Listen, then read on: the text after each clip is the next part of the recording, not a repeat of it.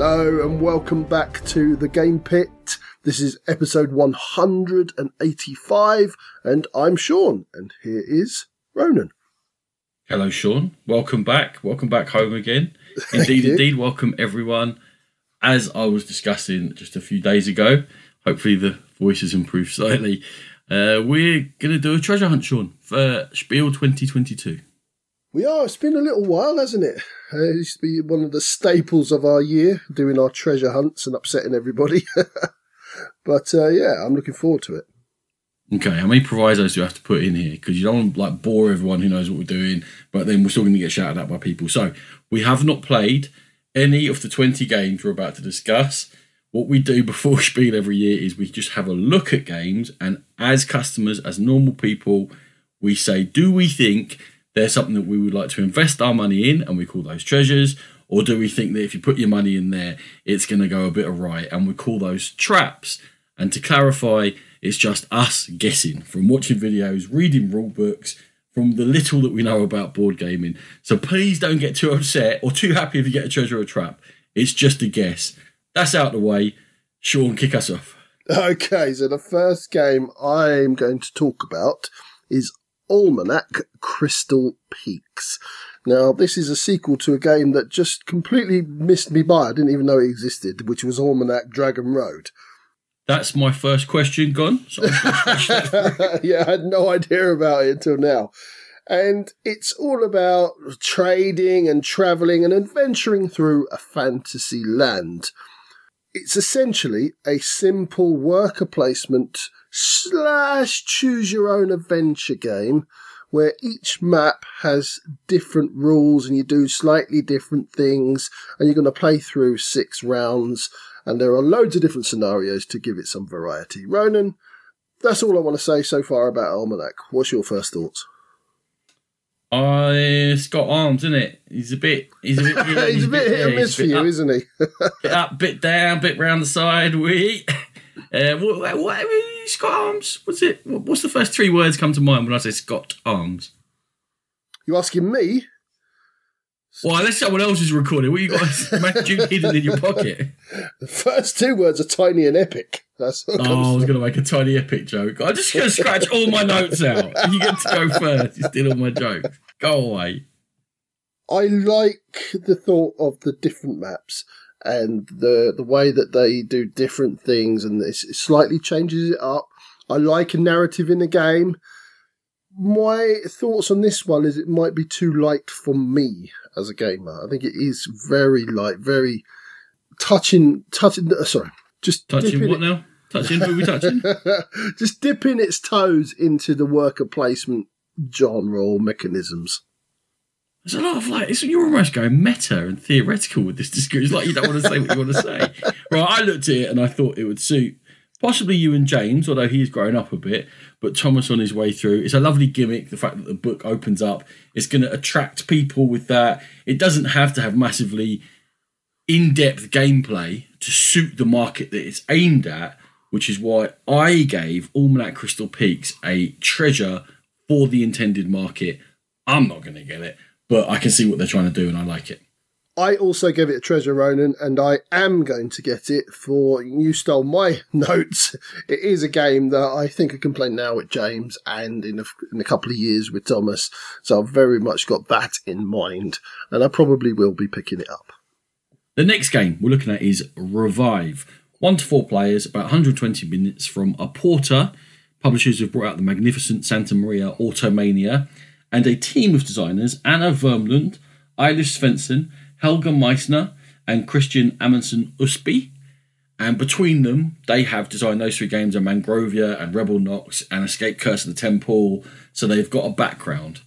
It is a sort of a modern clockworky Euro with a campaign system over 5 games in which you're all running a tribe trying to sort of revive civilization again.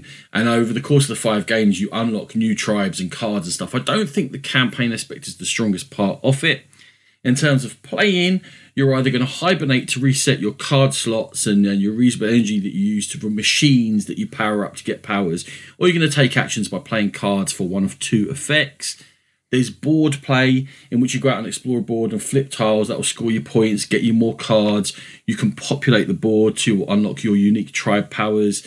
And by presence on the board, building buildings claims resources. You're going to manage these 6 different resources in order to get these cards and run your engines and all the rest of it.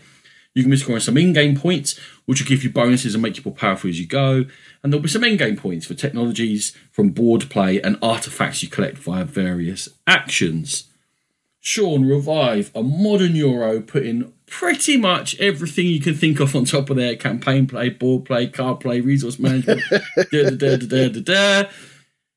Firstly, I want to know your thoughts on the look of the game, because you're my look expert. You're the best looking man here. Yeah, well, obviously. I don't like it. I think the board looks really busy and cluttered. I don't particularly like the artwork on the cards either. For a sort of stand out on the table, it's a massive miss for me. So it didn't strike home at all. I don't want you to mince your words now. If it's a massive miss, I want you to really. I genuinely think it looks ugly. It really doesn't. It doesn't lend itself to me at all. I've held back a little bit there because I'm not too impressed with the photos and stuff. But also I got a tiny hint. You know, sometimes that you look at games before Essen and you think, oh my God, it looks awful. And you see it on the board and you go, actually, it doesn't look too bad. And it all makes sense with the rules. So I'm hoping, I'm hanging on to that line of hope because I wasn't too impressed with the photos.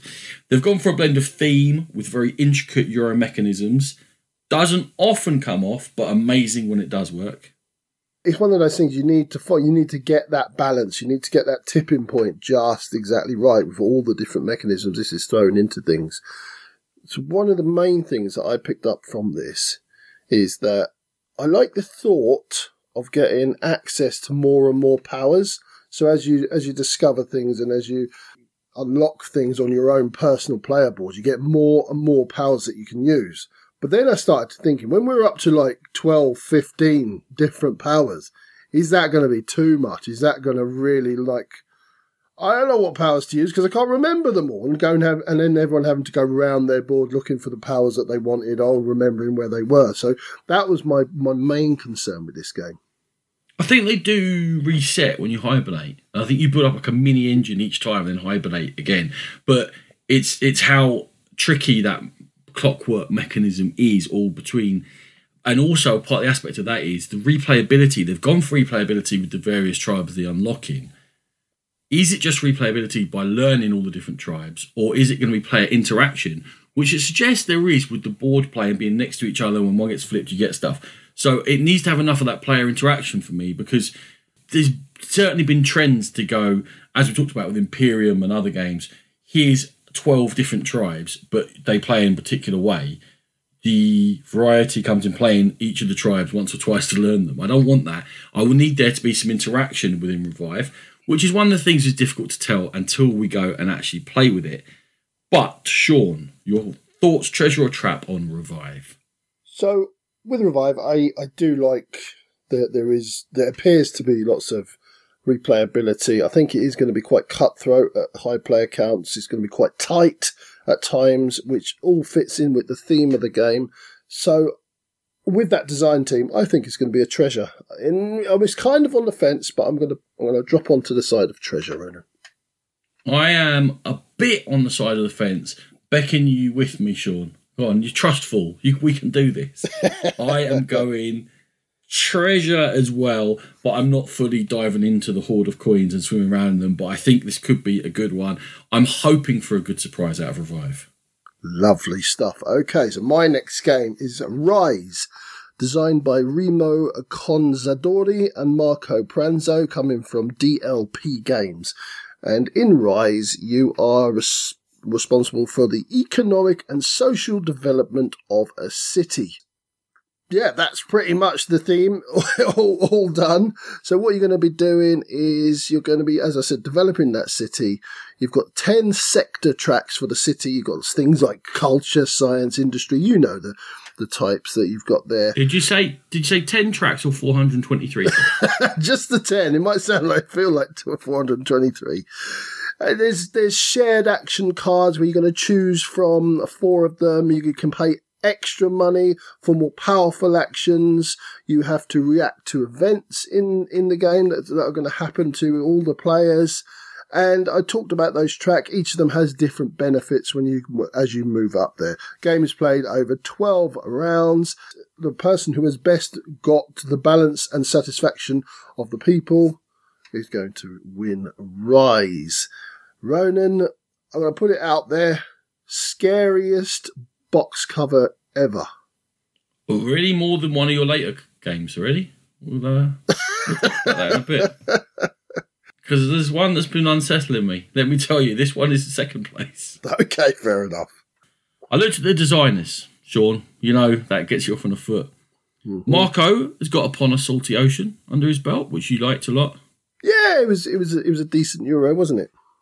It was. Remo, fierce amount of mediocre games on that record, I'm afraid.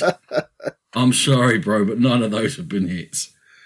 Yeah, well, it's kind of me in the box, isn't it? It's a economic engine builder, and I kind of got the feeling that it was a step along from Furnace. So I really liked Furnace, but there wasn't enough because you kind of playing the same game over and over and over again. So after like 10 games of it, I was done. And this felt like almost the next thematic step in the Furnace line. I know it's nothing to do with Furnace, don't get me wrong, but I feel like there's similarities, and the interaction with the same cards you're all choosing from and having to pay extra for the good stuff on the cards. It feels like it fits into my type of play quite well. I'm sorry you're such a boring human being. I know. I understand. Each track, each of those 423 tracks works slightly differently. And when you read the rules, it's just a track and move and the track and the space, and then there's a track and this track, you got that track and there's a space and there's a move and this track, and then you do that track and oh my God. I was just like, what is going on with this game? From what I could glean, who knows?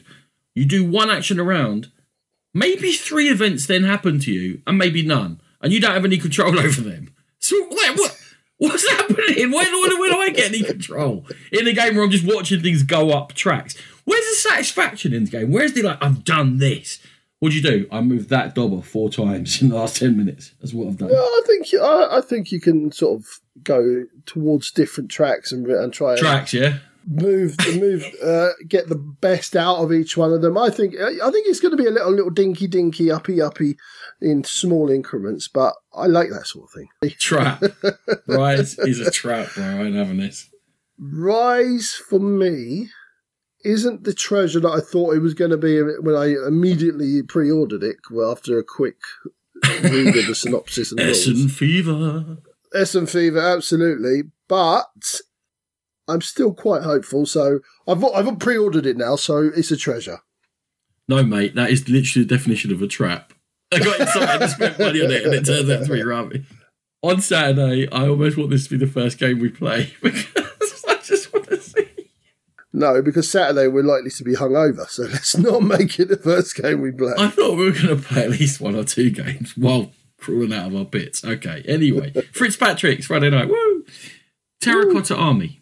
1 to 4 players, 120 minutes, Board and Dice, the publisher, Teotihuacan, Tekenu, all the T games, Yudo Master Set. Thank you again, Sean. You're welcome. Przemysław Fornau, who designed Blossoms, is designer, and Adam Kravinsky. Nemesis, Sean, Lords of Hellas. He's just like your favourite designer ever, and Origins First Builders. Yeah, I'm a big fan of his. Okay. His quality. The players are competitively going to be building the Terracotta Army. Well, a bit of the Terracotta Army, not all of it, because it's quite big. And there's 5 rounds in which you are doing worker placement to drive scoring on a special grid, and it's all a spatial aspect, and you're going to be making these terracotta figures, and where they go in the grid is going to be affected by where other figures are, and they score in various different ways. Of the workers, you've got 2 different types. It's a bit viticulture. You've got a big one that blocks a space and smaller ones that don't. You place them on an action wheel. On the action wheel, there is inner, middle, and outer actions. You can move one of the inner or middle ones, and then you take the 3 actions that you've lined up with your workers. You're going to be collecting clay. There's wet and dry clay for different things as coins. You can trigger these masters that are in there to help you do special things, and you build the statues, which are actual minis with actual different sculpts for the different types of minis, for the different ways that they act in the game. You're going to be looking for majorities in groups. There's column and row scoring. There are inspectors, which will be checking different columns and rows. You can manipulate them via actions in the games. You can make horses that make statues bigger. There are musicians you can make that scores each round, but they cost you valuable money. There's crossbow warriors that want to be alone. There are archers you can put in, which will break ties with other people. And it seems, Sean, to be right there for me in my action wheelhouse, because it seems like this simple actions driving lots of options for scoring, which is very interactive. And man, now we're talking. Now we're there. It feels to me that there is almost two different games being played. You've got the action wheel, which I really like the look of, where you kind of can manipulate the wheel, turn it to get the actions that you want. And you've got like the bigger workers, the foremen or whatever they're called, that you can go into a place for a second time. I love all that, and building up the resources and then building your stuff, your terracotta army up. And then you've got the other one, which is very much a spatial awareness, area control, a little bit in your face with everybody. That's the side I like less, but as a whole, it's a very interesting game. The minis are just cool. The minis are cool, and they're going to come in a really cool little box where you just plinky plonk them out. Okay, the box I'm entirely uninterested in, but the minis are cool. But the box is functional because it tells you how much, what points are for each one. So if you pull from the 8-point one, you put the 8-point down there. Yeah, it's good. You know how to turn me on, don't you? You use the word functional, and I'm like, oh, functional. Okay. I think people might forget little rules. There's stuff like you need certain weapons to be active to do certain things, or clay dries out at the end of the round if you haven't used it. I think in the first one or two games, people can get frustrated by some of the situations you have to set up in order to play well. I can see that happening. I will say the rule book was very clear and structured, so the rules are there. I think it's remembering them all while you're focusing on this scoring, but you have to run this engine underneath it all, like a duck on a lake, as we always say. I think that's going to be tricky for people. But overall, Sean, treasure or trap for Terracotta Army? Kind of love and hate the clay drying out mechanism, because it means I won't be able to stack things up like I like to do and just hoard things. Yeah, I love it. And then have like my big goes. But it makes so much sense. Yeah, clay's going to dry out and you're going to need water to rehydrate it and to get it going again. So yeah, really, really cool, but really frustrating at the same time. Yeah, I think this is going to work. I have a confession that I mistimed this completely. I thought this was coming out months ago, and I stuck in a wee pre-order. And yeah, so I've got a pre-order of it coming. I love the look of it, so it's a treasure for me. Yeah, I've got a pre-order in as well for us, and so definite treasure for me. Terracotta Army, I'm very, very hot on it. This is a big treasure. I'm betting a slipper on that. Fair play to you. Okay, we're going to move on to I suppose it's the big release from CGE. It's Starship Captains, and designed by Peter B. Hofgaard. And in Starship Captains, you're basically in Starfleet. Let's face it, everything. Excuse me, trademark police. exactly. Come on, if Star Trek could give a damn, I'm sure they'd be bothered by it. Air Force 9 are listening. So you are a captain of a new ship. It starts off, it's a bit beat up, it's a starter ship, and what you've got to do is build the ship up and go and do missions effectively. To do your missions, you've got different colour crew, Star Trek, who do different jobs, and those different jobs are to move, attack, and upgrade. There is a map on there where you're going out doing your missions, and there's a really unique-ish worker queue mechanism in which when you've used a worker, they go to the back of the queue and only a certain amount of workers will come out for the next round. So you've got to plan ahead to work out, make sure that you've got the worker colours that you need to do the actions you want to do. Yeah, and that's kind of it. You're going to do your missions, score your points. One of my issues with it is that it looks like there's not much player interaction. Yes, I would concur. And on top of that, I don't think there's a lot to it. I think everything is quite simple. The moving and attacking is very simple. I think upgrading, there is some meat to it. I think we had this discussion a couple of days, Ronan. No, we only ever speak on the podcast, Sean. Now give away the magic. Sorry. We had, I had a conversation with someone random called Dolan, and... Dolan, your buttocks. And we discussed about the first 3 rounds out of the 4 in the game being quite small, and then all the meat in the game and all the scoring being in the last round. So that's almost sort of half the game again. There's a weird arc to it. Seems to be. Yeah, like an acceleration whereby the last, it's all there. And how important the setting up of that is and how relevant it is. Because in that 4th round, it looks like you're going to get bonus on this track, bonus from that action, bonus to do here, bonus to go there. And it does it all hinge on how well you've managed to queue for that last round and how well you use all those bonuses in the last 20 minutes. Or does the whole 90 minutes matter? They're going to get attention because the rulebook has literally just come out, just now, and it's funny and it's got funny artwork and there's jokes in it, and there's also lots of sort of sci-fi in-jokes within the artwork of the game, and that's charming and people are going to like it. It's an enjoyable rulebook to read, so people are going to be buzzing about Starship Captains at Essen. There's no doubt about it.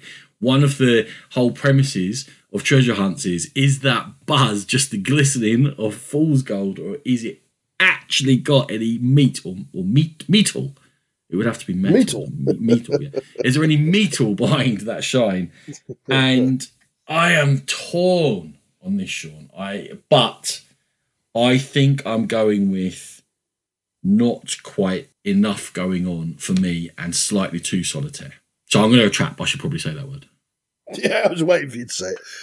If you'd have asked me 2 months ago, this was right at the top of my Essen wish list. Right at the top. I was mad for it. I saw it at the UKGE, had good reports coming out of Gen Con, and yeah, it sounded like it was going to be a deep, thinky, Star Trek-y type simulation. I can tell you now, it's not that. It's much lighter. So I've kind of readdressed the way I'm sort of thinking about it. And it's going back to the Almanac Crystal Peaks. It's something I'm now thinking about playing with Jane as a family game. Is it a trap or a treasure? I think with that head on, it's a slight treasure. So I'm still sniffing around it. If it was for me and you, Ronan, it would be a trap. So I'm going to say treasure. I'm relying on you to buy it, so you better say treasure. Because I want to play it, but I'm not spending money on it. Okay, great. Fair enough.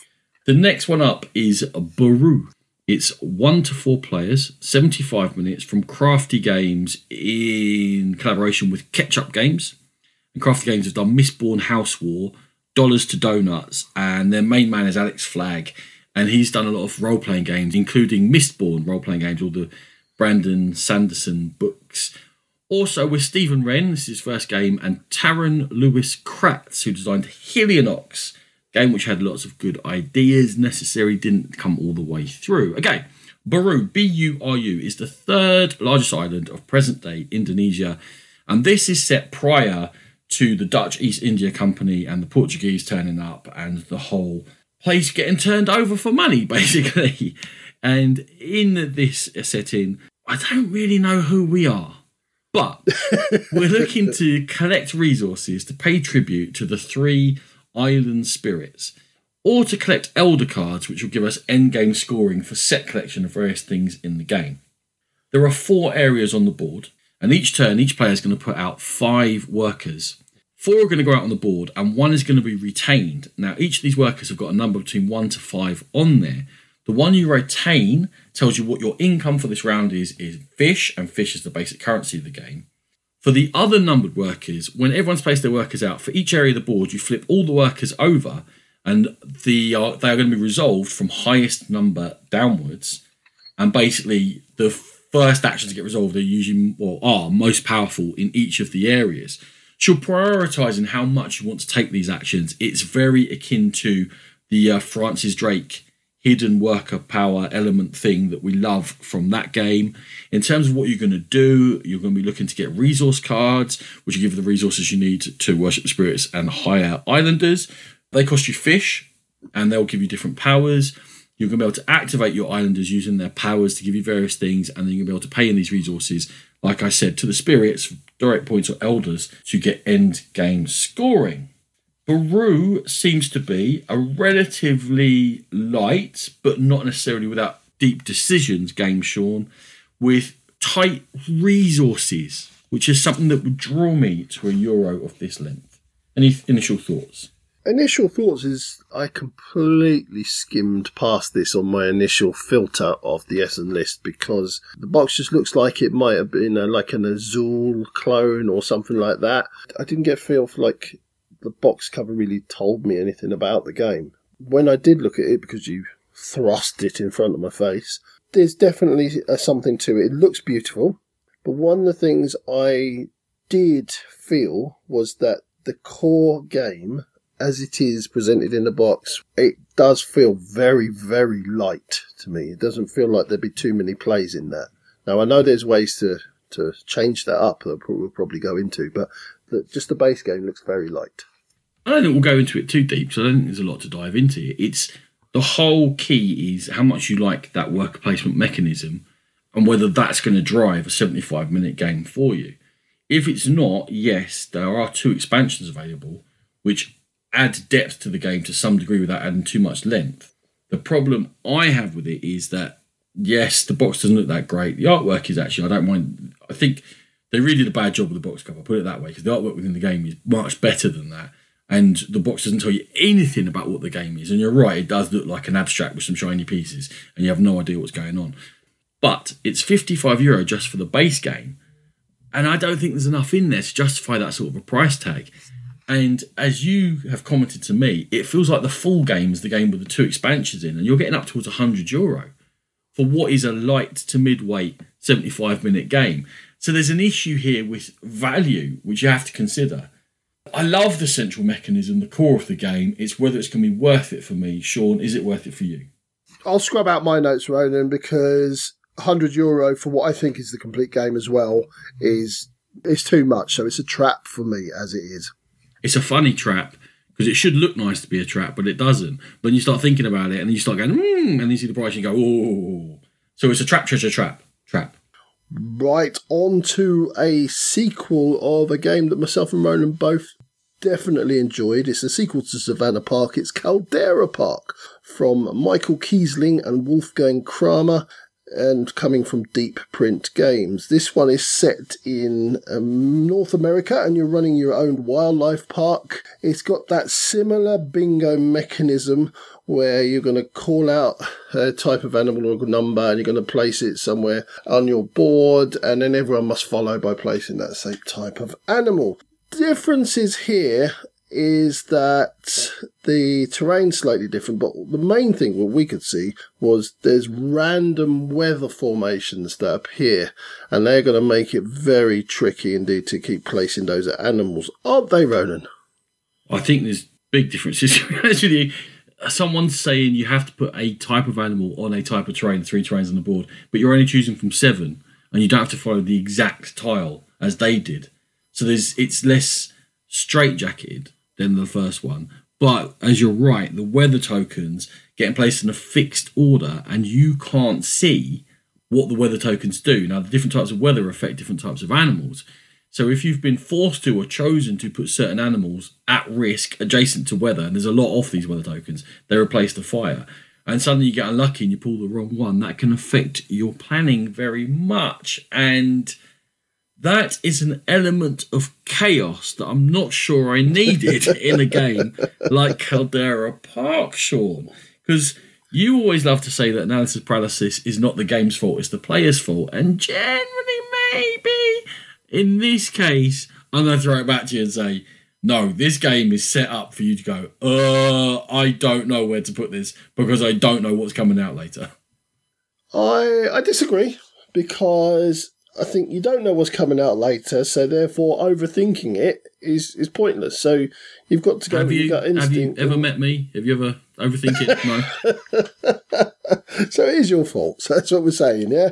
Okay, hoisted. Yeah, it's still got the same thing where you've got to put your animals around water so that they can drink, and otherwise they die. But yeah, with the random weather coming out, it's that can throw you through a proper loop, and I'm wondering if that's too much chaos. Yeah. Do you want Savannah Park to be even trickier? I do. I don't. I'm out. There you go. That was nice and quick, wasn't it? Fair enough. Block and Key. 1 to 4 players, 30 minutes, from Inside Up, who have published Summit and Gorus Maximus. The designer is David Van Drunen. Previous game is Gnomes at Midnight. This was kickstarted a couple of years ago for about $80,000. 2,000 backers. It's delivering now about a year late from the promise, about Kickstarter standard. And it's got lovely, chunky Kickstarter bits. What are those bits? They are 3D Tetris pieces, 3D polyominoes or whatever you want to call them. And it's a competitive block layer in which you're going to get cards that show you colour patterns which you are attempting to achieve from your own perspective by drafting these chunky blocks and putting them. And it only matters what you can see from your perspective. However, you will be affecting to some degree the perspective of the other people at 90 degrees to you. There's a 3D board in which you're putting them up at eye level, and wherever people are sitting, they should be able to only see, like I say, from their own perspective. Sean, Block and Key. The whole key to it is I think it looks nice. I think the production's great. I think it's got a great concept to it. Before I go into what I think the key is, have you got any initial comments? Table presence is spectacular for this one, and I think it initially came out in Gen Con, and I think for that reason alone, it was one of the hits of Gen Con. People were like, wow, what's that? I have thoughts, Ronan. I have thoughts. Share them, Sean. I'm here. I've recently been on a job interview where one of the tasks to show sort of teamwork and information relay and information receipt was that we had to build Lego. And we had to do so with one person with their back turned with an exact same set of Lego. One person builds the Lego, the other one has to replicate it through instructions from the team. And in this case, you weren't allowed to use colours or numbers. Now, I just want to check, are we doing one of our treasure hunts or are we into one of our therapy sessions? A little bit of both. Okay, a little bit of both. Now, apparently I did all right in it because I got offered the job, but I thought and I felt really frustrated. And I think that's where the path I'm going down with this game. I think it might be frustrating. Well, that was a long route that we got there, but congratulations on getting off with the job. Well, thank you. You are the key to Britain's railways. I think that you're wrong in that I don't think there's hardly any interaction in this. And because you're looking from different perspectives, you don't know what pattern the other person's trying to achieve, as far as I can tell. So you don't know what they can see. So any blocking is going to be incidental. And even then, when they want a pattern, if there's something in between, it doesn't matter if it's a blank area of their patterns. You can't even sort of stick one in there just to annoy them. So I can't see there's any interaction in this. So I'm going to let you tell me whether you think it's treasure or trap, but I think you can hear where I'm going. But I almost, to go completely opposite to my other point, when there is incidental interaction, that's almost more frustrating. Yes! I almost want someone to go, ha ha, completely screwed you over, rather than, oops, sorry, didn't mean to do that. No, that's even worse. Plus, I think it'd be really fiddly and it'd be knocking pieces over left, right and centre. And if you knock some pieces over, how do you get them back to where they were? And this game just has stress all over the box, so it's a trap, massive trap, probably the biggest one on this episode for me. I'm going to say the quintessential trap, Sean, because it looks lovely. I'm sure it will be fun for 1, 2 games. Maybe we can stretch that to 3, and then you're just doing the same solitaire puzzle again and again and again. And I cannot see this having any legs. As tempted as I am by the lovely pieces, I think Block and Key is as trappy as a trap can trap. One trap. So, moving on to one I know Ronan is massively excited about. This is Cat in the Box from Moneyuki Yokuchi, Bezier Games and Hobby Japan, both releasing this. It is a trick-taking game with really similar games to your normal trick-takers, red being the trump card, etc. The only difference is, and the main difference is, you choose the colour. The cards are all completely neutral, and you decide what the colour is. So if you say, right, this is a blue 6, then it's a blue 6. If players don't follow the colour, then they're out. They can't use that colour again. And if you get to the point where you can't play a card, you form a paradox, which means that you're going to lose points. And you're trying to get your markers onto a shared board in groups. I was hoping that Rona would explain this to me a bit more, because I don't really get trick takers at the best of times. But I've been told by Matthew Jude, who was on our show very recently, that it's a fantastic game. He's played it and getting great reviews, but I don't really understand it. Are you okay? Are you interested in this game? So the idea is that the number is fixed on each card. So there are 5 6s, which may be in the game because not all the cards are in the game, but there's only 4 suits. And if I say that is a blue 6, the blue 6 has now been played and it's marked on the board, so no one else can claim to play the blue 6 because that's what that became at the point I played it. Hence the whole idea of the quantum thing. Once you observe it, it becomes what it is. I don't need this level of stress in my life. I don't need to be working out and guessing and going, if I do that. And like you said, if you've led yellow or claim to have led yellow, which means you have led yellow, you make your own truth, that's lovely. And then I say I'm not following that, then I can't play yellows for the rest of the round. And I think the idea is that you can see I can't play yellows for the rest of the round. So then you start stitching me up, forcing me to play cards into and say, I know I haven't got a green because I haven't got the right number to play it.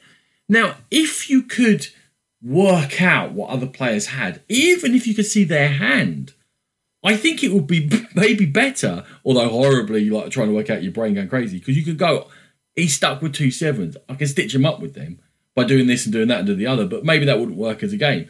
But if the terms of you don't know what numbers I've got in my hand, so while you might be setting traps to say like, right, that's all the 4s used up. If you're stuck with a 4 now, that's it. You have to create a paradox or whatever.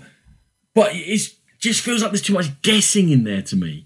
And there's going to be too much incidental. And other people are going to be much, much, much better at it than I am. And I'm getting stressed already. There's so many good trick takers that don't have this level of just gobshitery on top of it that I see nothing in Cat in the Box for me. But I am going to play it because I need to find out why everyone's getting so excited about it. Is it just because it's something crazy and different and funny and random stuff happens and you're all laughing? Or has it got the actual kernel of a very good trick taker in which you're following the pattern, you're making decisions, and you are actually setting traps for people, not random holes they may wander into? So for me, Cat in the Box is a trap. There you go. I'll just put it out there. For me, it's a trap. I still may buy it because I want to gauge Nat's sort of excitement levels for it, because she does love a trick taker and she tends to fall in very similar patterns as Matthew. So if he's excited and thinks it's a good game, there's a good chance that she will too. So I probably will end up buying this, Ronan, but for me it's a trap. So that's a weird one, isn't it? No, I've seen how discerning you are on your purchase, is it? I have €3 left. What can I get? Normally a €15 dice. Indeed, right.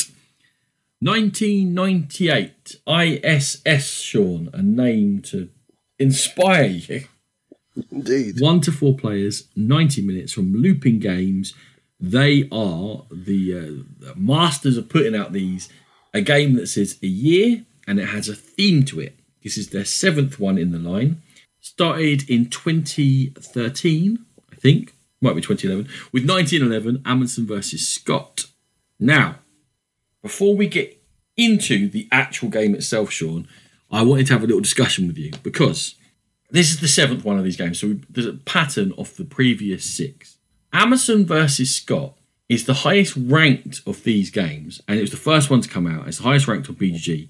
Just because it has the most ratings. It's actually one of the lowest ranked ones. There's a general pattern. It's not exact, but a general pattern that each year these games come out.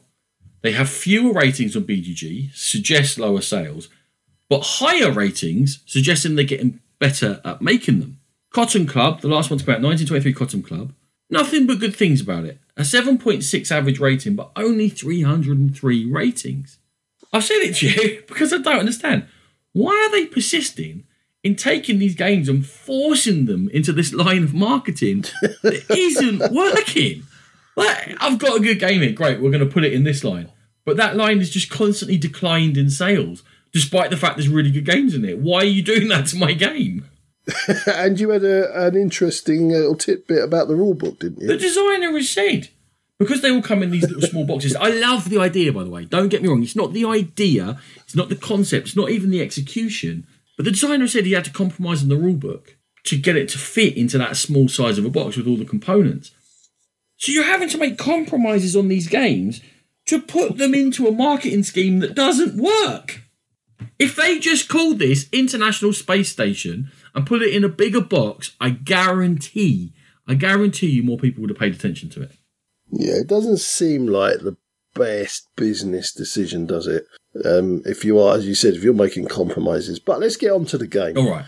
I'm just blowing my mind. I want to get 1923. It's supposed to be great. I can't get it. Okay. The designers are Gerard Asensi, who designed On the Origin of Species and Lacrimosa, the De Vere game that lots of people are talking about for Spiel, and Ferran Renalias, who designed both the above, plus Insecta and Take a Seat, both of which are also coming out at this Essen. I thought you'd talk about Insecta. To be honest with you, I thought you'd quite like it. It's about the ladies of entomology. Okay. Completely bypassed me. I don't think I even saw it. Have a look. I think you might like it. Good. All right, I'll have a sniff. Good. Hard one to grok from the rulebook, Sean. That compromise. It is, as we've discussed. It is. It refers to components, and I do feel like having the game set up would make it much clearer. It's a game in which you are attempting to work with the other players on Earth, where there are 4 actions available, in order to prepare shuttles. There are always 2 shuttles available at any time, to launch things up to the International Space Station. They might be modules, which will change the space station. They might be stuff for experiments. It might be astronauts who you can put up there doing experiments and take back, or you can put them in long term up there to score points. You said, I'm going to cut you in here, that when you looked at it, it felt a bit like On Mars, which might be familiar to a few people with that dual action system. That's the thing that sprung out to me when I was looking at the rule book, is that it feels like you've very much got to set yourself up on Earth to do the meat of your point scoring and your big actions up on the ISSS. ISSS, that was too many S's there. Yes. SSS. And yeah, that's pretty much what On Mars was. You were setting yourself up to go onto Mars itself and then build your buildings and do your bits and pieces. So that was the thing that leapt out at me. But I'll put one to you, Ronan. 8 actions in what feels like it's aiming to be a deep and thin Euro. Is there going to be enough there? Yeah, that's actually got written down here that for quite a long playtime of 90 minutes, it needs to feel like each of your actions matter and that you're not endlessly churning launches and going again and again and doing the same thing. There needs to be some progress and feel like there's a bit of an arc to it. I think there might be, because the ISS will build up, which should open up newer opportunities to you and different areas to go for. But again, it's hard to tell without seeing the game in front of you. I'm only fingertipping all my judgments about this. I do like that the scoring is very specific. You don't get points for everything. You have to actually focus on what you're doing. And it's interesting that it seems like you do have to jump on board what others are doing. You can't just be a lone wolf and try and do it by yourself. If they're loading up a shuttle, get on board the shuttle and get your stuff going up there so that you don't have to do all the hard work. Yeah, I think you can definitely nip in on others' work. That's a good and a bad thing for me on this one. But I'm going to go ahead and say, Ronan, that I feel that this one, although it's a bit of a shot in the dark, I'm hopeful. A moonshot in the dark? Nah. And I don't know if it's because I want it to be good, because I like the premise, or I think that I've seen little snippets in there that might be quite promising, but I'm going to say it's a tentative treasure, and I'm almost positive I'm going to try and... It's not a big price point, as you already said. I'm going to pick this up and give it a proper go. Well, all right. I was going to pick it up, but if you're buying it, then I won't. Well, there you go. I'll save that money. Yeah, I'm going exactly the same as you. Tentative treasure, poorly served by putting in this line, but I think that there's enough there that I definitely want to give it a go. So 1998 ISS treasure from both of us. Sean, you're taking us into the forbidden realms of only a demo game, but you didn't realise. I didn't realise because there is a price on it on the BGG list for Essen, so I assumed wrongly that it was for sale. So it's Axon Protocol by Jan Roth II and coming from Baroque Games. It's all set in a cyberpunk corporate warfare scenario, think Blade Runner and what have you, and what you're doing in the game is essentially you're brain hacking, and the players, i.e. us, are the hackers. Now, there are lots of little people walking around this city, and they're doing their normal business. So the butcher's off does his butchering, and the baker's doing his baking. Wow, you chose like the most boring characters there. I know, I really did. Is giving a concert. The gangster is going to be trying to make a crime. The detective is doing his investigating. Butcher and baker. It's not a Uwe Rosenberg game. Hey, it could have been a serial killer I was talking about. That's true. Carry on. There you go. And you, as your players, you can hack into them and get them to do other things for you. So one of the examples they had in the rulebook or the synopsis that I read was you can make use of the rock star to set a bomb. Not that you want to, but that was the one thing, like use the rock star to become the terrorist and what have you. So that was what sort of drew me into this game. That sounds really interesting. There are 40 unique characters moving around this city, and your ultimate goal is earning money for your corporation. So, I don't think you're the best people, so you might have a bit of a step to take in terms of who you are in this game and whether you want to do that or not. But there seems to be plenty to do with the different personalities, and I think all in all, it's just very interesting to me, Ronan. Yeah, and there's other ways to manipulate those characters besides just hacking, because it's also, there's different resources, but they're not the sort of resource you might imagine. There's like scandal. So if you generate scandal through a journalist, you can try and attach it to someone to bring their name down to affect what they can do. Or there's drugs, which you can actually get someone, again, dark thing, you can give someone drugs which will make them do certain things, but also become more likely either to get arrested or to become an addict, which will make them less effective for the rest of the game. There's augments you can put on characters to make them more capable, but again, that comes at a risk as well. Now, in terms of this 40 different characters, I don't think there's 40 characters in play at once, because that would be nuts. Trying to find out what the 40 people are doing, but there's 40 possibilities of having characters within play. Yeah. One of the questions is how much agency we have. This whole sounds very interesting about I can affect this, I can affect that, but how much of the game is just going to happen and how much am I actually affecting and how much is just admin of going, they've got to do that, they've got to do that, they've got to do that, I don't care, they're doing that. This is the one I actually care about. That has to be absolutely streamlined. The fact it's from a first-time designer, first-time publisher, it's been on Kickstarter before and was pulled down again, so it's a relaunch. There are definitely some warning signs there, Sean, despite the hugely interesting and dark premise. There are, and I think there's a lot of pieces to sort of stick in the jigsaw puzzle to make it work. So they've got to pull a lot of stuff together to make this one what it could be. I don't know. They have no idea if they're going to pull this together. I can see the hooks in that bait, Sean. I can see them shining there. But I still want to chomp on the worm. Okay, so whose treasure is it? Don't know. I don't know. I'd have to choose. He's not coming out as a demo, so I don't have to choose. I've decided. No, you don't have to choose. All right, fair enough. If it were, I think I would end up buying this game. So I suppose I've got to say it's a treasure. But it could be the worst. It could be the worst game ever made. Like I have no idea which one's this way this one's going. So I'll say a tentative treasure, but who knows? In fairness, this is the one demo we have to try and go and get played. We usually not interested in demos for crowd launches, whatever, but this one we have to give it a go. It sounds so amazing. Okay, so almost the opposite end of gaming from that one. Village Rails. 2 to 4 players. Yeah. 45 minutes long. From Osprey Games, just since 2017, Sean, a sprinkling of their games, Undaunted, Cryptid, Imperium, Merv, Brian Baru, Wildlands, they have had hit after hit. The designers of Village Rails are Matthew Dunstan, Elysium, Pioneer Days, Adventure Games, Monumental. His oft-time design partners Brett Gilbert, Mandala, Divinare, Great Plains, some of the above. In Village Rails, each of the players has got a grid with the start of 7 rail lines around it. At the 7 places, it's a 3x4 grid.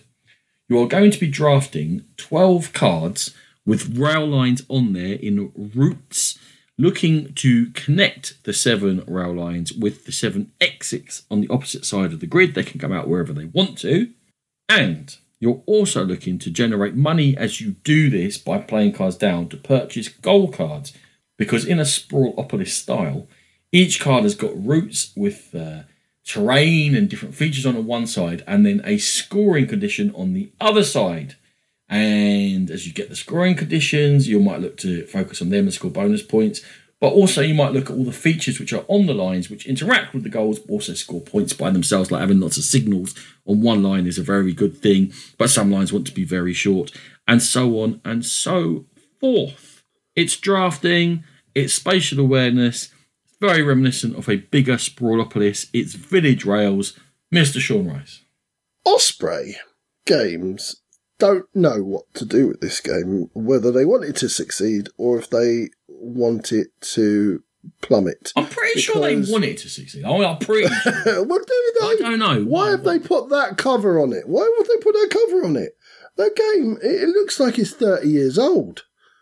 Like, I'm feeling it. It's just not going to stand out of the crowd at all. No, it drew me in. Did it now? Yeah. That's because you're odd. That game will just disappear in the throngs. But they're sending it out to all the reviewers. I've seen playthroughs and all sorts. So they're obviously getting something behind it. But I just can't understand the bland beige cover. It looks like a Mayfair cover from the 90s. No, it's 80s. the byline, which I can't remember. Carry on talking, because I'm going to look it up. It has nothing at all, literally nothing to do with the gameplay. But go on, keep going. Talk, Phil. So, gameplay wise, it looks like a really cool little filler.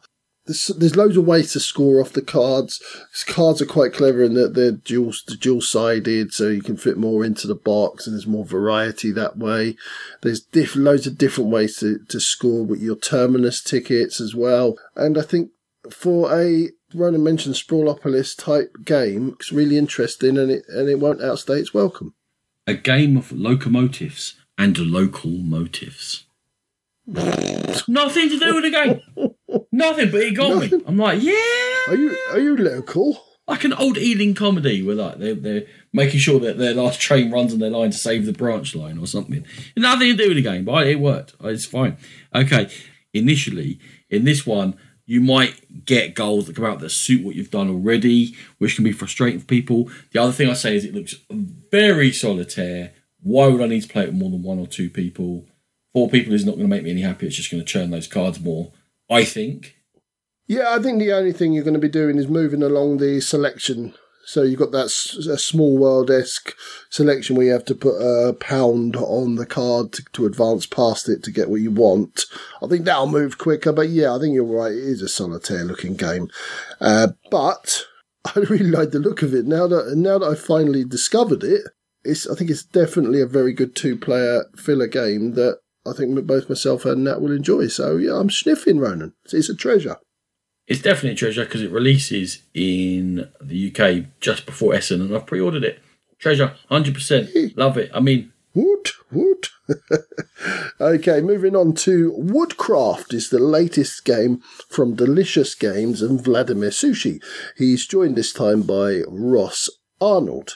In Woodcraft, we are forest people running competing workshops in the woods, and we're going to be gathering woods and crafting goods for customers.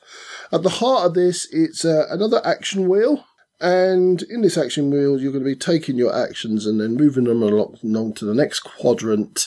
And the way that changes is the bonuses are going to change depending on what quadrant you're in, and it'll make the actions more enticing as you go along. Also in the game, you have individual workshop improvements, which are going to individualize your player abilities. And you also have a variety of employee cards, which are going to change up or break the rules. On top of that, the wood that you are collecting is represented by dice. And so the amount of wood is obviously the number on the dice, and you can split that up or even glue it back together and manipulate that in different ways. It's effectively an economic efficiency puzzle. Ronan, Woodcraft. Did you see the thread on the rules about woodland elves? I didn't see the thread on the rules about woodland elves. Comedy gold, my friend. Comedy gold. You need to go on BGG, and I think the title is just Woodland Elves, ? And there's a geezer absolutely going into pieces, taking on all comers, saying there are rules about Woodland Elves, and they haven't followed these in Woodcraft. As far as I can tell, it's not satire. I mean, really, he's really going into one. No, there are rules about Woodland Elves, and this is not good enough. And the second question is, did you see any of the initial artwork they did before they changed it up? No, I just looked at the current artwork. The original artwork, they were like marionettes. They could have all had like black oval eyes, and they were very obviously made of wood, and they were chopping up and making things out of wood. Well, they were clearly wooden people. Wood cannibals. Thankfully, they listened, although actually they might have made it more interesting and less twee, because there's a lot of twee going on here, Sean. Collect your blueberries, collect your hazelnuts. Oh, we're back in the wood. La-di-da-di-da. That whole theme, it just gets me on edge. I'm like, yeah. But, in terms of the product itself, the art is high quality. They've brought it all the way through. The theme is all the way through it. And when we talk about value, there's a hell of a lot in there for €50. So it is a good value physical product before we go any further. Yeah, it certainly seems to be. Mr. Sushi and Delicious Games do tend to pack in the stuff, don't they? With Praga, Underwater Cities, were not small endeavours. So, yeah, I'm definitely expecting more of the same there. Indeed. The central mechanism, I think, is interesting. Moving around the actions, choosing the action with the bonus. Now, that's quite fine. My problem was every time the word bonus, special power, something extra you get for doing this, for having that card, for putting this round the back and having it on your elbow. Here you have 2 more of those and 1 more blueberry, and move that down and move that up, and here's your eye worker, and that changes that. And you talking about, was it Revive earlier, about keeping track of all the bonuses and special powers. I find that gets to a point where it's very, very tedious, and there were so many in this game, I just could not be bothered. Everything you do, there's 6 different things that affect it. Yeah, your player boards are only so big. Like, you can only have a certain amount of improvements. You can only have a certain amount of the workers, and the workers are split into 2 types as well. So I think that kind of waters it all down and makes it easier to track. In my head, anyway. As we say, we haven't played these games, but in my head, I can sort them quite easily. Talk to me about the tools. What about the tools? So you can split your wood. So you can split No. The tools are literally just tokens that you get from other stuff. You just get them incidentally, that you build up into a pyramid to just give you more bonuses. It's a bonus whose only feature is to give you more bonuses. So I thought you meant like the actual workshop improvement. No. The little like this is the little I get what you mean. Yeah, they're just a resource level of Euro. This is bonus to another bonus. And I'm so deep in now with Leonardo DiCaprio and his spinning top. I don't know what my action was originally. What was I choosing? When you put that many bonuses on, it takes away from the central mechanism because it becomes less important. Because the one thing I'm getting from my supposedly main choice is 1 amongst 8 things I'm getting this turn. So it doesn't matter. It's just like, whatever. As long as I trigger my bonuses, it'll be okay. I don't think you gain 8 things at all. I think you're reading wrongly into that. I've seen it played, and I don't remember any of that. It was very easy to track. Even Rado managed it. Wow! Oh, shots fired. That's where we're going. Okay, Meow. You just call out the big names. That's fine. Do that. Right. I want to play it. Genuinely. I do, because there's interest there for me. Plus, I'll be laughing. I actually want to play it with the original artwork, because that would be much better for me. No, because that's scary. Yeah, really. You need to look it up. I'm going to be thinking about woodland elves and their rules all the way through. But there is no way, in God's name, I am learning or teaching this. So if someone wants to teach me, I'm happy to play, and I'm happy to be proven wrong. But at this stage, it is too many layers. So I'm going to say personal trap, although it looks like a very good product. So I'm going to come out of it. This is my number one pick for Essen, and this is the one I'm most excited about. I think Ronan's wrong. I don't think there's going to be too much to keep track of at all. I think it's all separated, and each action tile is only going to trigger out a certain amount of things. You're building up your board slowly so you understand what's on it, and as I said, it's all segregated nicely. So I have watched it played. I was very excited. The action system really enticed me in. Just being able to individualise everything and building your own engine that's different to Ronan's engine and different to Rachel's engine, that really drew me in. So for me, massive treasure, and I have already pre-ordered it. So it will be coming. I will attempt to learn it for you, Ronan, although I can't guarantee a wonderful teach. You better get reading that rule book now, because there's plenty on there. I ain't having it. Right. Another railway game, Sean. London Necropolis Railway, or Night Tube as we like to call it. 2 to 4 players, 90 minutes long, from Spielworks, La Graha, Die Macher, Arkwright, Captains of the Took Golf. Many games, and the designer is Daniel Newman, Dead Man's Cabal, and Watch from last year, which I was a fan of. Attracted to this by both the publisher and the designer, because they both I like what they've done. Let's put it that way. And creepy Victorian London Railway is very much my energy. Okay. Do you want to talk about any of those lonely nights at Norfolk Station with random people walking through the walls and stuff? In fairness, that was Ruislip Gardens and Perivale, but not at Norfolk. So let's be clear which ones are really weird, and I don't want to spend nights by myself there anymore, thanks. Yeah, who'd have thought strange things happen at night on the tube?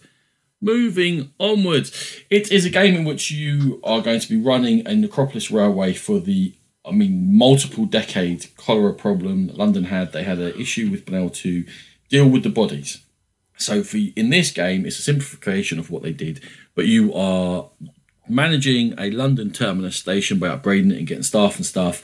You are managing what happens on the trains as they go across, making sure that you are selling goods to the mourning people. It's very dark theme. And then at the other end, you're also managing the cemetery, in which there are spatial aspects to building and upgrading and putting crypts in and getting coffins of different colours lined up. Very dark theme. If you're having issues with grieving or anything like that at the moment, not one to take on board, honestly. But it's there, and if you can handle it, then here we go.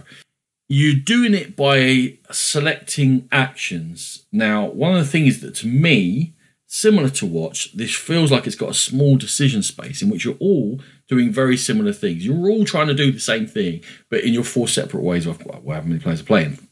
It's about optimising the scoring for what's available rather than that sort of strategic width of attempting to do different things to each other, Sean. It is lots and lots of upgrading. I kind of gleaned. I did see a review of someone who'd played this a while back, and the review wasn't great. But that is one of the things they did talk about. There was lots of upgrading of this and upgrading of that, and trying to, as you said, optimise each individual facet of the game. When you say the review wasn't great, was it not very informative, or they didn't like the game, or both? It wasn't very informative. What they did do was, my initial thoughts was a very morbid theme, profiting from death, blah, blah, blah. But they kind of allayed my fears there. They concentrated on that more. I think their last lines were something like, I don't know if this is a good game or a bad game, but what it did do was make me contemplate my own mortality. So that was kind of the gist of it. I read that. I thought that review was fantastic, by the way. Did you? It was well written. Yeah, but you're looking for information about the game. I'd read the rule book and then read the review, so it made sense to me what they were talking about. I did it the other way round, so I was like, what? I felt like, there was lots of upgrading going on. upgrading your abilities to prep the graves, improving your railway, developing your terminus. But the thing that really I found interesting, Ronan, is the selection of the action cards or the discs and the combination of both. That got me ticking, thinking, right, okay, sometimes I'm going to want things for the cards. Sometimes I'm going to need the discs of certain colours to do certain actions. And it's very rarely you're going to get a combination of both that work for you. So there is that choice there. And that's where the slight interaction comes. Well, interaction I thought seemed pretty much lacking. So there is a draft. There's always a slight interaction with the draft. You're right. You draft a card which has actions which want certain colour discs to activate them. They come with a random couple of discs. So you have to manage the discs that you bring in. Have you got somewhere to put them amongst all the cards you've drafted? That is the key to it. That is the main mechanism. Yeah, it does seem interesting. I'm not sure it seems interactive enough. And that will be my main criticism of London Necropolis Railway, is that we're all doing similar things near each other, but how are we really crossing across and, Yeah, I get that. For me in this game, I think it looks awful. I think the artwork, etc., it looks like a Spielworks game. I don't mean to be mean to them, but their games are very functional, very good usually, but lookers they are not. So I've recently played Deluvia Project, same sort of thing. But I'm intrigued. I'm very intrigued. I too liked Watch, probably not as much as you did, but I did like it. And I might well pick up a copy of this, Ronan. And it's a treasure, sorry. I am holding onto your hand while the both of us have our other hand on the top of that fence as we swing slightly on the treasure side of this one. So we're going to move on to the obligatory Freedom and Freezer game, and I stayed away from the two-player monstrosity of a box cover with the bird that's staring into your very soul on the front of it. I don't even know what it's called because I was frightened. We are going to concentrate on Findorf, obviously from 2F Spiel and Freedom and Freezer. Now, Findorf is the hometown or home area of Friedemann. In the game, you're going to look to build up the district, and it's very much an economic engine builder. And it talks about having a resource market for peat. That's going to be really important in the game, and the resource market is taken directly, I believe, from Power Grid. Now, I can't remember that, so Ronan might fill us in a bit later on that. It's just the fact that the more you buy, the more expensive it gets. Oh, okay, fair enough, yeah. So your goal in the game is you're going to be building structures, and that's going to give you income and bonuses, and that's the main goal, is to build those structures. Your actions are to hire, you want workers to obviously work in your structures and your businesses. You've got your production, you've got bricks and rails, as well as that peat market going on. And you've got sale, which is going to allow you to sell the peat and rails to build a railway that's going to Hamburg, which is also the timer for the game. I've left purchase to last because purchase allows you to improve all of those actions that I've just mentioned and make them better and more productive. And it's also where you actually get to build your structures. When you're choosing your actions, you have effectively 4 action spaces. It's like a tiny rondelle, but all in one straight line. And you're going to use your foreman, and your foreman can only move 0 to 3 spaces. And when you go through the end space and round to the first space again, it's going to trigger what's called bureaucracy, where rails get added to the railway, the market gets reset, and you get your income from your structures. I really struggled. I don't know why, Ronan. I really struggled to get my head around this rule book. I don't know if it's the format, whether I had a bit of rules blindness, but I really struggled. How did you find it? It's not perfect English either. That's a bit nitpicking. But it's clearly not a native English speaker who's gone over it, so that doesn't make it much easier. I mean, am I going to lay my cards on the table? Because the game seems really dull and nothing seems to be of much import, and you're completely railroaded through what you have to do, which is very similar to previous FF games recently. So, because you're not really affecting anything, it's hard to see what I affect when I take my turns. Would that be it? It could be. Maybe it was just so dull that I got bored. I did. It seems to be almost a labour of love that he's trying to crowbar his pride for his home district and what happened and the importance of the peat. Like, peat was really important before coal came around. My dad's going to be chuffed. He keeps getting mentioned in this game. And feels like he's trying to crowbar a game in there.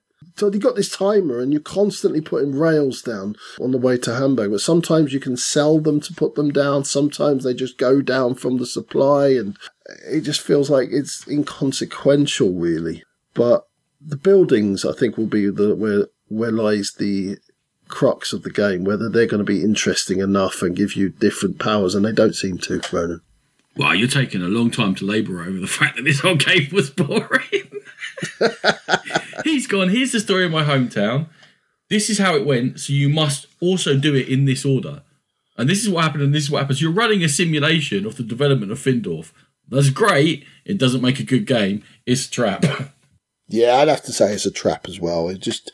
I was hopeful that those buildings, I was hoping that they'd be really interesting when I got to the end of the rule book, and they really weren't, so definite trap. Moving on. We're going to go on to another Spielwerks game, Sean. Hopefully you'll be less cruel about the presentation this time. Because, to be honest, the Findorf presentation looked a bit like a Spielwerks presentation to me.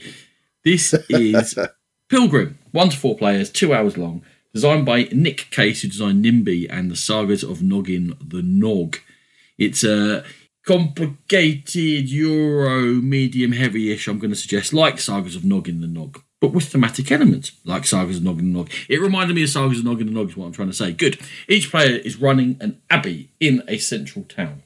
From that central town, they are looking to construct pilgrim trails and trade routes out to set spaces around the board. Now, the way they're going to do that is that there is a hex grid, and you can put down route tiles through your actions in order to make these trails, build shrines on them, give alms, donate buildings to charitable institutions, developing your own abbey to make your actions more powerful, and generally managing your workforce of serfs and priests and whatever other monks that you may have. The main mechanism which you're going to do that is a Mancala mechanism, in which you go to one of the 8 action locations around the board, or the central one, and you pick up all your workers and you drop them off one by one. Now, 2 changes from normal Mancala that you'd expect, where you just go clockwise around and then you activate maybe the last space. Firstly, there are 2 rivers, both that bisect the board. They quadrant the board. Let's say quadrant. Good. One of which allows you to go back into the city as you're going around, and one of which allows you to come back out of the city as you go around. So you have to do right angle moves through the city, which means you don't just have to follow slavishly around clockwise. Secondly, once you finish moving your pieces, you can actually activate any action space where you have presence. And it doesn't even have to have been added to on this turn. Now, the thing about presence is very important, because the activation of the space is affected by whether you're in the minority there, you're drawing for presence with the most, or you have the majority in presence there, in which case you're going to get more powerful actions. You're going to be building buildings within your own monastery in order to boost up stuff you do. You can assign workers to those buildings to boost up things you do, so you can personalise what your particular angle is on Pilgrim to score the most points. And the hexes that can build up as roads can be upgraded, and that's where it's been said there's an 18xx style to this. Now, I think that's put a lot of people off, because they're expecting cutthroat and route building and undercutting and stocks. There's no stocks in here. The only thing is, with these hex routes, the first one you build has got a road from one exit to another. Someone else can upgrade that tile to make it into 2 entrances and exits, which can further be upgraded to 3 entrances and exits. But you must maintain all the routes that have already been made. You can't break up someone's pilgrim trail. That's it. So don't run away from the 18xx thing. You're looking to constantly train your serfs, assign your workers, get up trade routes, build these shrines, make it all lovely, score lots of points over 23 rounds, in which things unlock as the shit goes around the board and says, this is now available, this is now available, this is now available, which gives it a narrative arc as well. Sean, Pilgrim, speak to me. So this was kickstarted a while back, and I had a quick sniff at it, and maybe it was the 18xx description that was added to it that put me off, but for some reason I just didn't fancy it at all. So you made me look at it again, and certainly a lot more interest from my side. I do love that sort of twist on the Mancala. I do really like the ability to upgrade your actions and to add new actions into your tableau. So all things that sing to me, Ronan. The whole thing sings to me. What can I say? It seems that there's interaction. Seems like you're building your own engine, but meanwhile you have to be aware of what everyone else is doing. You're aware of everyone else's turn. You're competing for the best routes. You've got to manage your workforce. Everything about it sings to me, Sean. I'm not going to give away what I think about it in the end, but have you got any further thoughts? No, I tell you, I don't. Nobody will guess. Nobody, Ronan.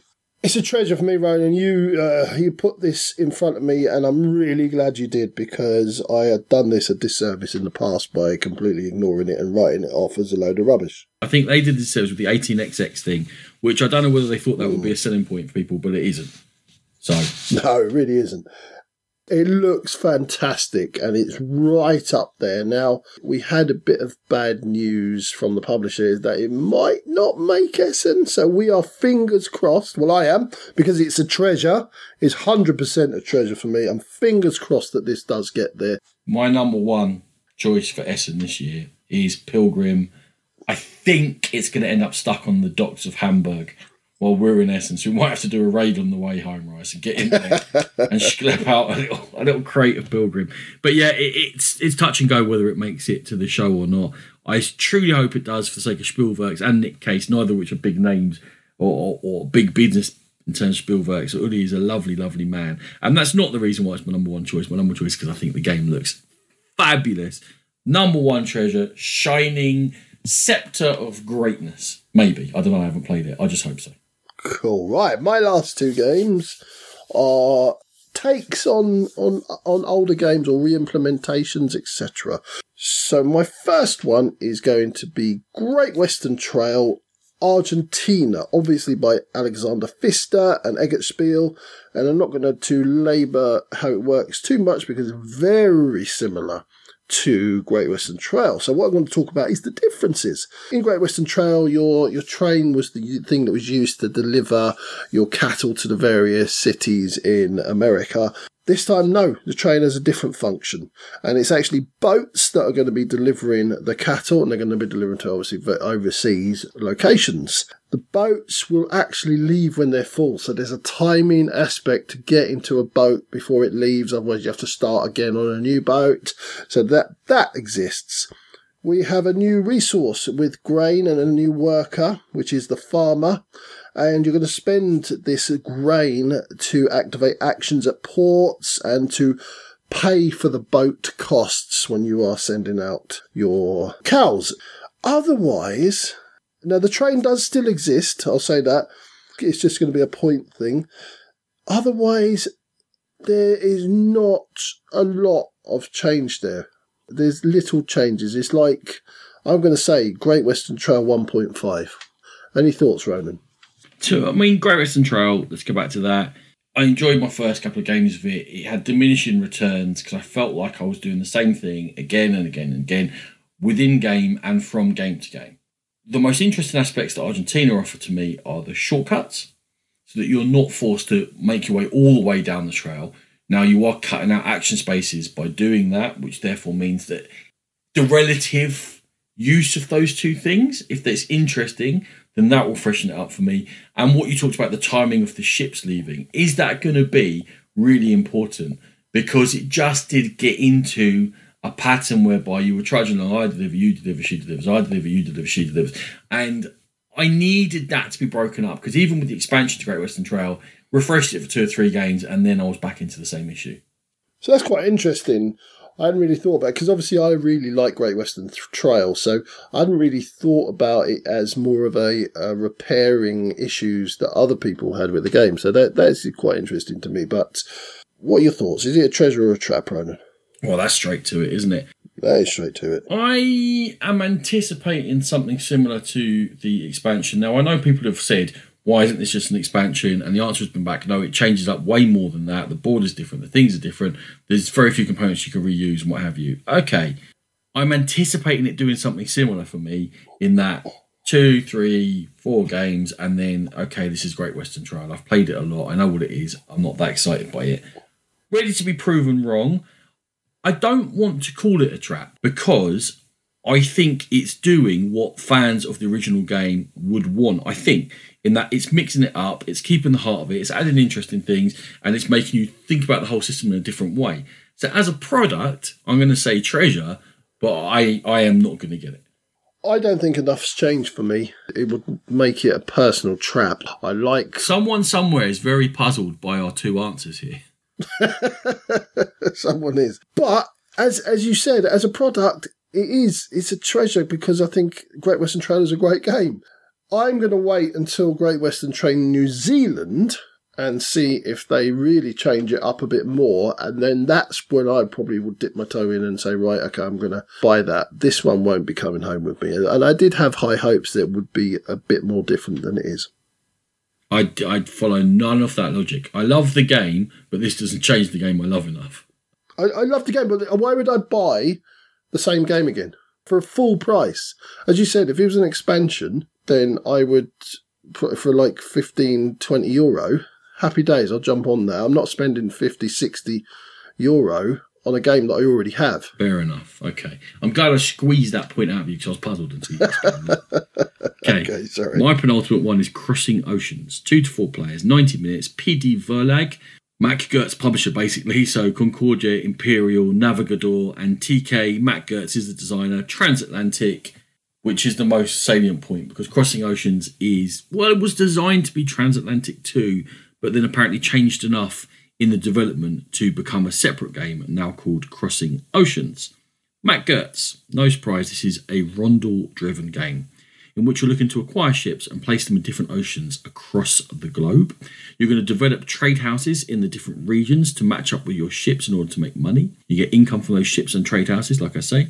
And you're going to build up set collections of flags for buying ships and building trade houses, which will score you loads of points at the end. As the game goes on through the years, certain ships become obsolete and you're able to replace them by newer models which come onto the market. And you're looking to manage also your coal economy, which you're going to use to fire up your ships in order to make deliveries and make money. Sean, I'm grasping at something thematic there because, to be honest, this one left me a little bit cold. I played Transatlantic. I did not enjoy the constant churn of ships and the lack of permanency within the game. That has been toned down a little in Crossing Oceans, but I still have a thematic connection hangover to the fact of Transatlantic and the fact that I was not too fussed by that, and the fact that the theme never came through for me in Transatlantic, and I can't see it coming through in Crossing Oceans. I owned Transatlantic for quite some while and never got round to playing it because it once I got to it and looked at it properly, it didn't seem interesting. And the only things that kind of stood out for me in there were, could it be quite confrontational in terms of replacing other people's ships? Because there is a churn of ships going out, and the oldest ship will always be the one that's taken out. So if somebody's got one ship in a specific area and you take that out by putting a newer ship in, is that quite confrontational? For sure. I think there's very limited areas for ships, and player count reduces the number of areas available. And it does feel annoying when you're trying to do something. You've set yourself up on the rondel. On your next move, you'll make that money. And then someone comes in and knocks it out and breaks apart because you have to set up a little network to make it profitable. And that's what I felt in Transatlantic, and it looks very similar in Crossing Oceans. And the fact of that you have to set the whole engine up is that none of the actions by themselves are very interesting, and neither are the results of those actions. It's all very small dibby things to set something up to maybe get a bit of something down the line.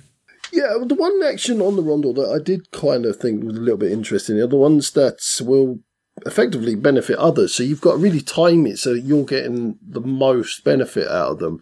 So that's quite interactive, I thought.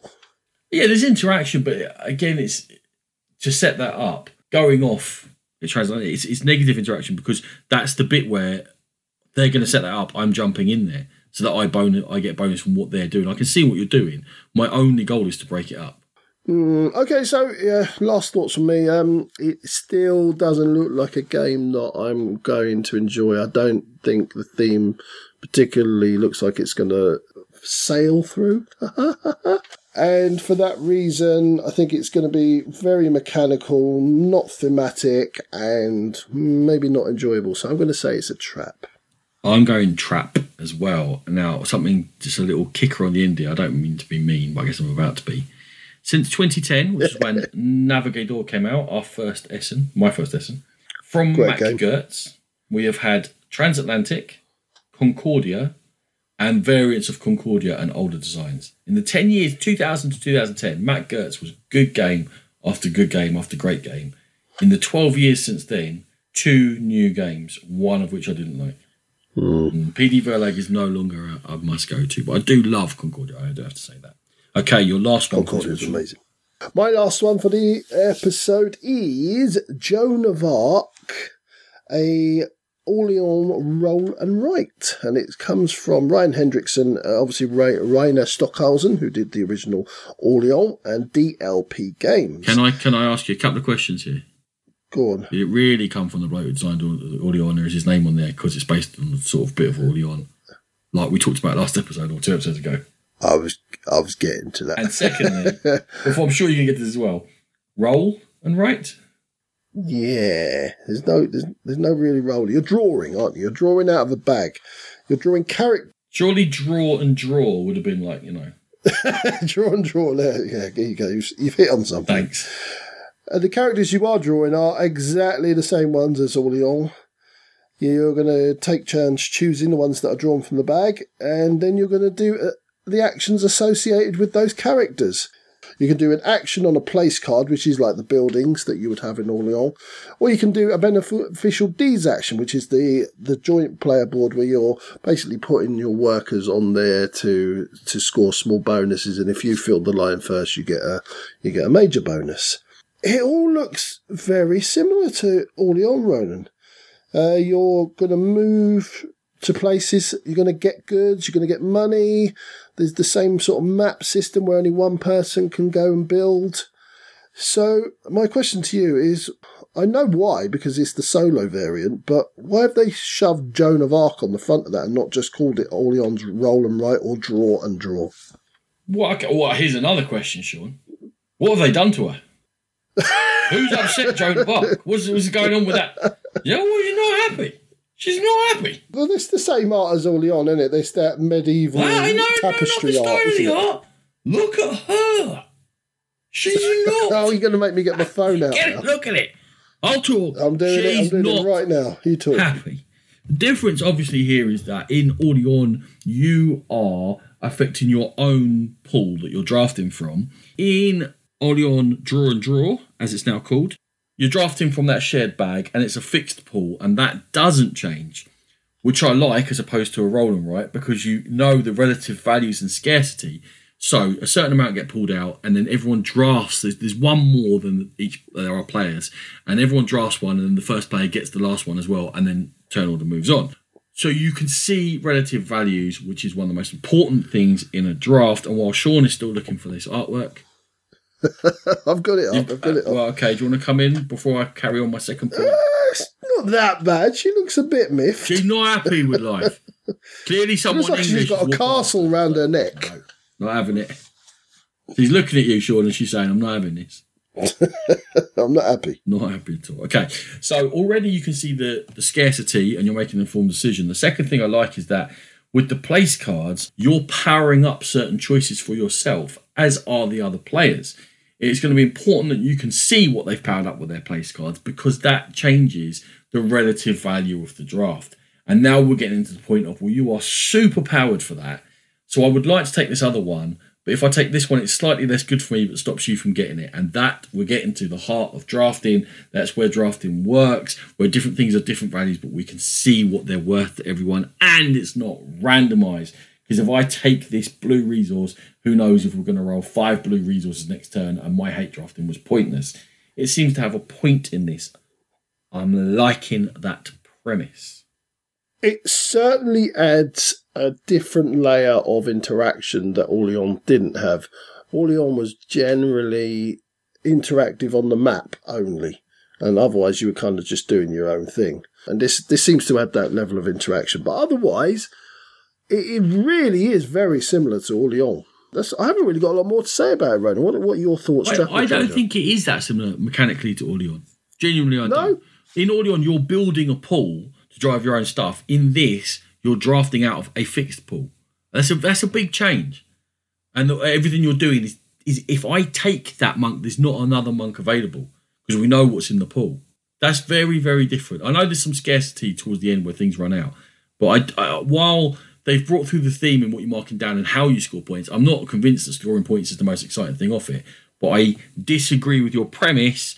I would have ignored this due to the terrifying artwork on the cover.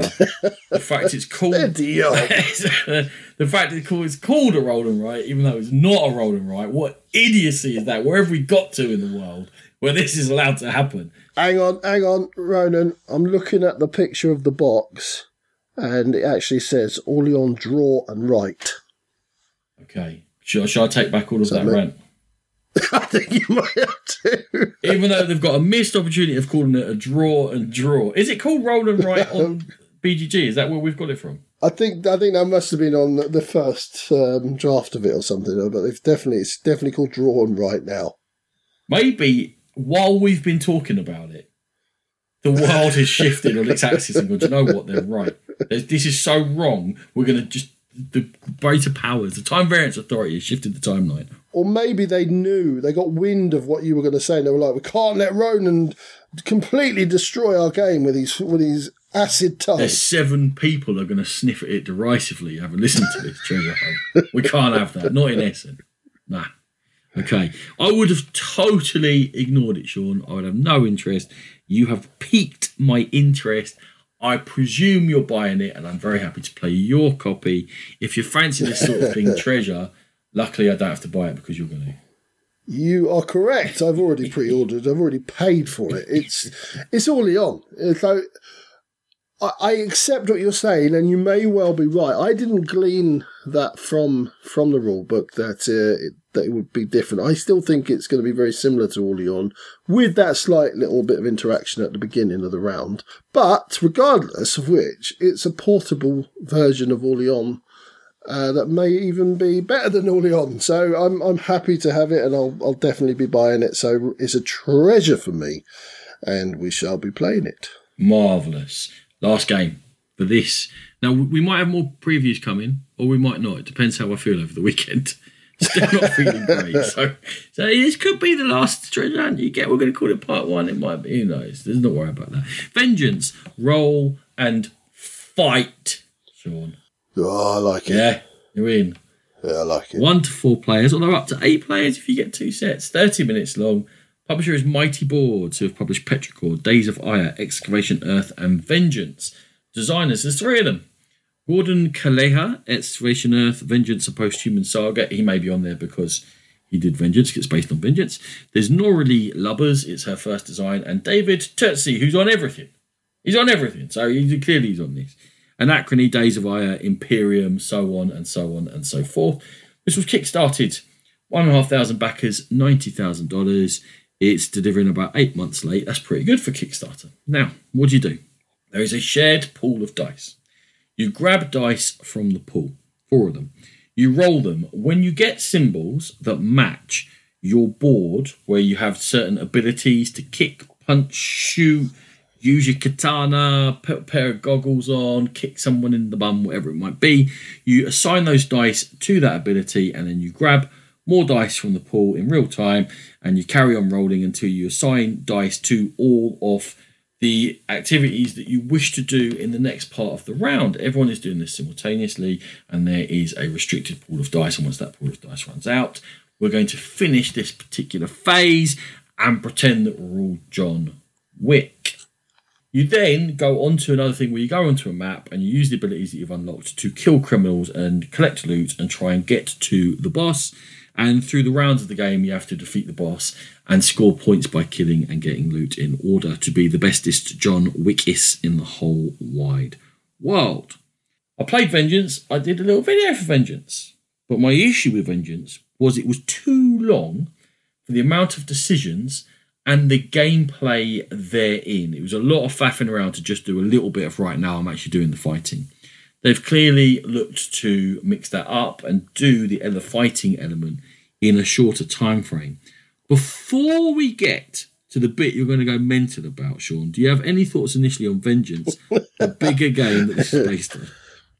I never actually played it, so I don't really know much about it. Well, the premise of like a revenge John Wick sort of a game. It always sounded interesting to me. It does sound like it could be an interesting game if handled properly. Okay. I can only hold him back for so long, so I'm going to lead in with... Let me lead you in now. Let's talk about that last. Well, then it doesn't sort of... Okay. Right. It's a puzzle. It's a puzzle whereby you're looking at your map, you see what your map is, it doesn't change. You have a sheet to fill out, and you're like, these are the things I can do in order to do that puzzle. I'm just trying to get the right things to do it. You can develop new skills during the game, but not a lot changes. But thankfully, it's a quick game, but you know what you've got to do at the beginning. There's not a lot of change. Yeah. The unexpected. Yeah. Surely that's the key to a John Wick film. We know he's going to fight people. Unexpected things have to happen, otherwise it's... So, as you said, a bit of a puzzle. You've got lots of different maps, a bit of a variety. You've got choices on the maps. Whether do you go immediately take out the boss? Do you clear out the rooms? And there are variety with the bosses as well. They want different things, and they thrive off different things, and they've got different weaknesses. There's room prizes. So some rooms will say like, if you clear out this room and all the surrounding rooms, you get a certain amount of points. Or if you take all the thugs out in that room, you get a point, etc. So there is a little bit of variety going on, and all that is fine. Now, shall we approach the elephant in the room? No, I'm going to skirt around it for a second. Go for it. That map play is very solitaire. You're doing your puzzle, I'm doing my different puzzle, Rachel's doing her puzzle, Natalie's doing her puzzle. It seems strange to me that this is split in two, with the map split up, with a complete doubling up of certain components, so that you can play up to 8 players. Who wants to play a solitaire roll with 8 players? Who wants to play it with more than 2 players? When I saw that, I assumed that there was one massive board and you were racing to get to different things before each other. That would have made more sense. And whoever... Yeah, that was my assumption, and this was quite surprising when I saw it was all individual player boards, I must admit. Yes, right. So, where the interaction comes from is the speed element at the beginning of each of the 4 rounds, in which you're grabbing dice from the middle of the table and rolling them, and whoever does that quickest is clearly going to have an advantage because it is a limited pool, and you're denying the ability of other players to activate their abilities. Sean, tell me you love the whole idea. Get out. Get out. Stay outside and peer in. Not having it. Hate that mechanism. Hate it. I was hoping for more eloquence, but I feel like the rage has taken over. I feel like you've gone zombie mode and just like, ah. So if I'm there, can't roll the dice I want. Oh no, look, Ronan and Rachel and Natalie have taken all the rest of the dice, so I'm left with 4. Oh, sucks to be me. Hate it. I've written here, might need to mitigate the grabbing rules a little with some players. Some special players like me. But I couldn't think of a way in which otherwise you're just rolling to get the things that you want forever. Yeah. I see why it's there. It's definitely, and you need some sort of timing mechanism in there, and it's a different way of doing it instead of just having a clock. So I believe the solo game, you just have 45 seconds or something to roll what you can and grab what you can, and then it runs out. It's a different way of doing it, I suppose. It's just something I don't like, and I'm never going to like. So it's not for me. In all honesty, I like it in a co-op because it doesn't cause conflict. And I like the fact that it causes that sort of stress. So you're talking about Fuse, Flatline, Project Elite. I like it in that. As a competitive mechanism, I actually dislike it a lot because there is no way there's not going to be hard feelings. I'm either going to do really well and then feel really bad, or I'm going to do really poorly and then not enjoy the game and be butthurt. And there's nothing in between. I concur. Those 3 games you mentioned are probably the only real-time dice rolling games that I actually enjoy. for that very reason, that you're all sort of in it together. Yeah. So I'm guessing you're going trap. Yeah, just for that mechanism alone. I do have slight other issues with it in terms of the solo play, the solitary play, but that one's the big no-no for me, so it's a trap. Yeah, in fact, exactly the same. The secondary issue is that all you're doing is checking each other's maps, and you're not going to follow each other's powers anyway, really, are you? So you don't really know if everyone's done it correctly because you're not interacting, and that seems a strange way of setting up the game. And it's just too confrontational. It's too many opportunities for people to get upset in terms of the real fight time dice rolling. Now, at the end of the day, would I play it? Certainly I would play it in selected company. Would I be able to get it out often enough to make it worth me having it? No, I wouldn't. And I think it has excitement. It's got interesting elements.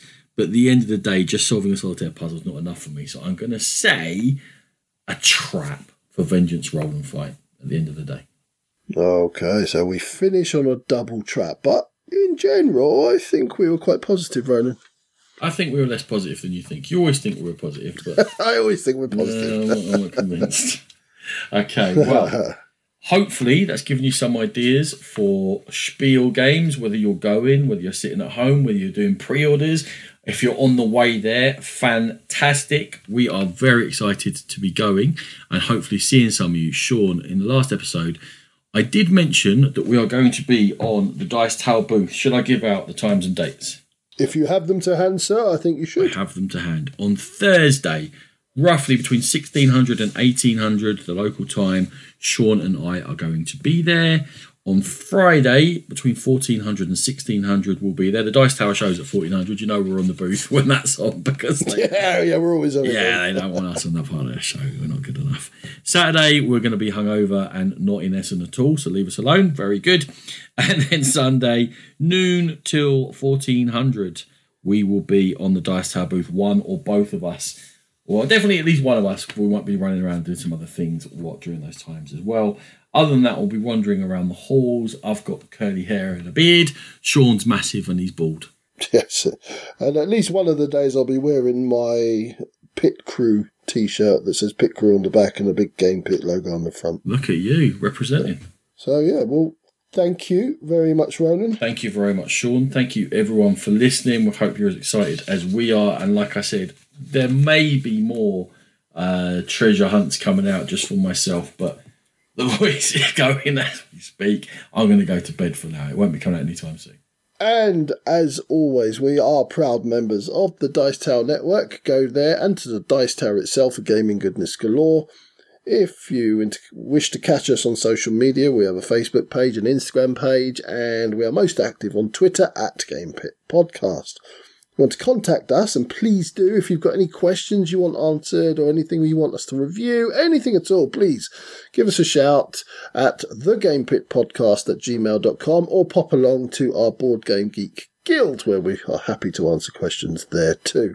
As we said, please come up and say hello if you spot us at Essen. We'd love to meet some of you and have a little chat. And we always get the fewest people coming up and saying hello because we're not in the video, so no one knows who we are. Exactly, no one has a clue who we are. Oh, yeah, so you guys do something for the Dice Tower? Kind of. But yeah, please do. If you see two big lumps, as you said, one with big curly hair and a beard and a big bald fella, then presume it's us. It might not be, but presume it is. And we'll hopefully see you there. Thank you for listening to the show. Music by E. Aaron.